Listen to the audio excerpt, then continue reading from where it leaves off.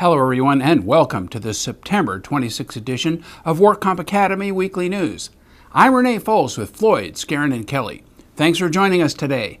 Let's get started with our fraud report. 2 years ago, drug maker Eli Lilly pleaded guilty to illegally marketing its blockbuster drug Zyprexa, and they paid $1.4 billion in criminal penalties and settlements in 4 civil lawsuits. But a doctor named as a co-defendant for allegedly taking kickbacks to prescribe the drug extensively at nursing homes was never prosecuted. Last year, Alpharma paid $42.5 million to settle federal allegations that it paid kickbacks to doctors to prescribe its painkiller Cadian. At least 15 drug and medical device companies have paid $6.5 billion since 2008 to settle accusations of marketing fraud or kickbacks. However, none of the more than 75 doctors named as participants was sanctioned, despite allegations of fraud or of conduct that put patients at risk. For each doctor identified in a suit, public interest journalists from ProPublica checked for state medical board discipline, penalties from the Medicare program, and federal criminal charges. In many of the cases, there was not even a cursory investigation. Whistleblower lawsuits have emerged as a headline-grabbing tool for holding manufacturers accountable. Yet, despite their power to secure large settlements from drug makers, the suits have failed to resolve the culpability of physicians. Doctors often are not named as defendants, even though descriptions of their alleged misconduct are used to bolster the lawsuits. And even when settling, many companies, including Alpharma, continue to deny the allegations. After cases are resolved, the internal company documents used as evidence remain confidential, preventing further exploration of the physician's behavior. Justice Department lawyers, wary of spending more time and effort on a case, say they usually are not interested in going after lesser players.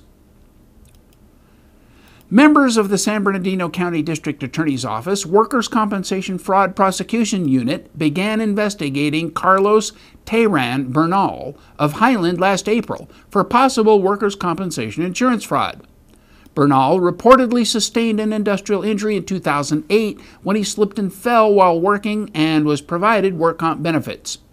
During this investigation, evidence was uncovered that supported the fraud allegations, and an arrest warrant was issued charging Bernal with workers' comp insurance fraud, perjury, providing false government documents to conceal true citizenship, and identity theft.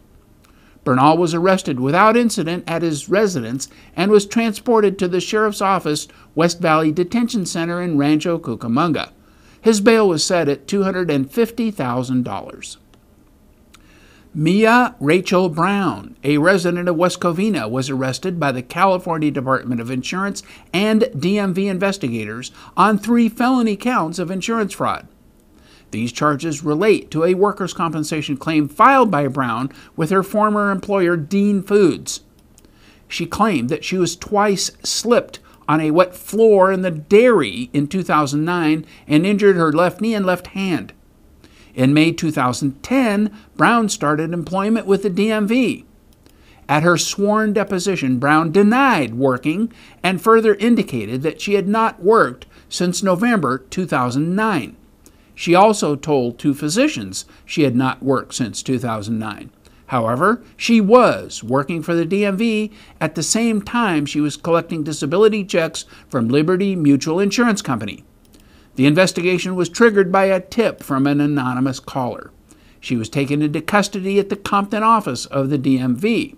Brown was transported to the Los Angeles County Jail and booked. She is being held on $90,000 bail. The loss claimed by the claims administrator is estimated at almost $15,000.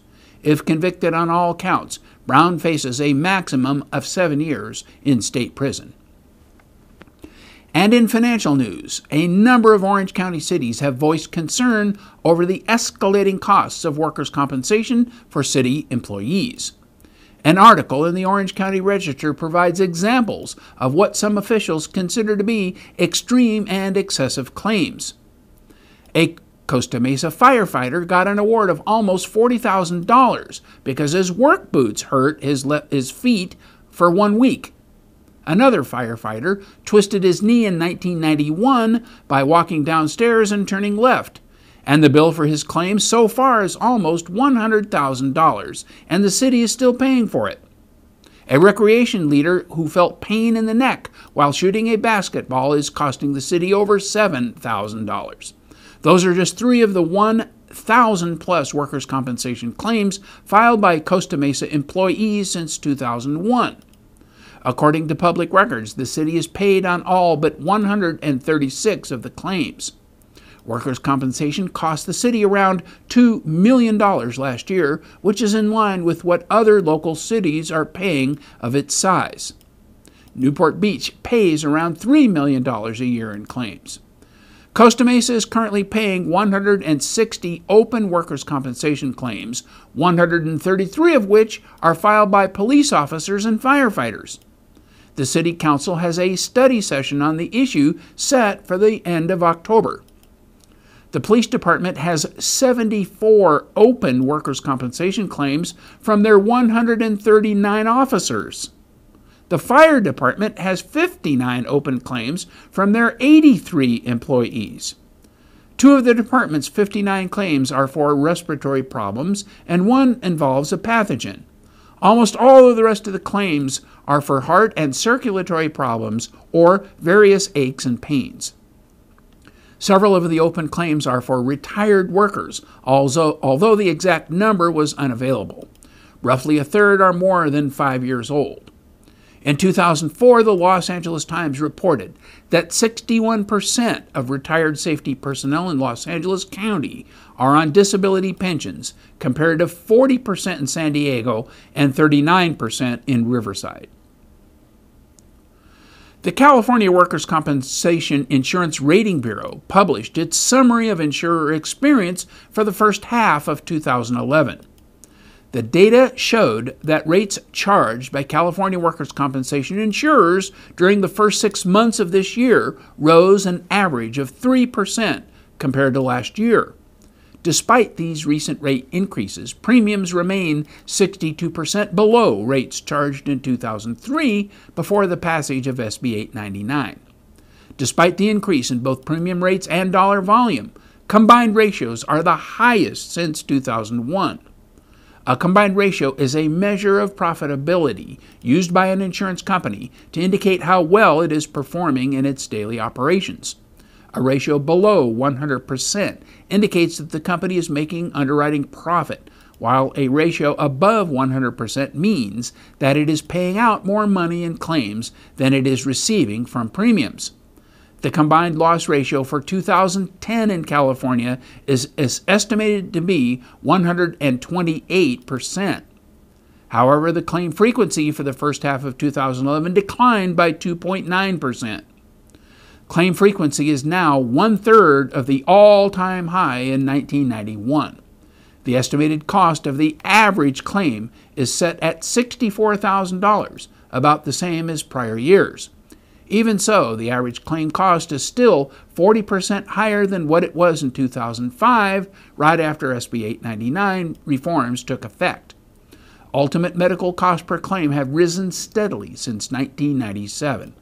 In 1997, average medical costs were about $16,000 per claim, and in 2011, the average cost has risen to more than $41,000 per claim.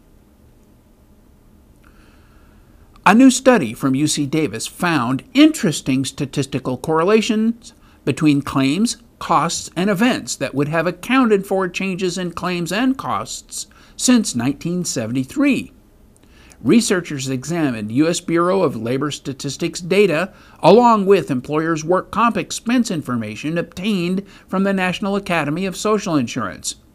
They also examined employer costs and benefits paid to workers, as well as medical provider expenses from 1973 through 2007. The researchers then compared that information with the Dow Jones Industrial Average and Treasury bond interest rates. The researchers said that over the 35-year period of the study, rising premium rates were linked closely with the Dow Jones Industrial Average or Treasury bonds. As either the Dow or Treasury bond interest rates fell, premiums rose, and vice versa. Statistically, this is known as a negative correlation. The senior author of the study said that insurance companies appear to have been setting premiums according to their returns on the stock and bond markets, not according to the number of claims they have. He also said that the association of premiums with the stock market and Treasury bonds was consistent and strong. For 1992 through 2007, the Dow Jones Variable was the only robust predictor of premiums. The number of injuries was not a significant positive predictor. The study was funded in part by the National Institute for Occupational Safety and Health and is published in the September-October issue of Public Health Reports. And in other news, CompWest Insurance Company founder Bill Mudge is no longer president and chief executive of the firm he founded back in 2004. Mudge's name has been removed from the company's phone system, and it disappeared off its website without explanation or comment. A spokeswoman for the firm confirmed his exit without any elaboration. A spokesman said that Ron Field, the chief operating officer, will lead the organization in the interim. Mr. Mudge hired Ron Field, who is also considered one of the CompWest founders. Meanwhile, the company is currently in the process of looking for a strong candidate to fill his position.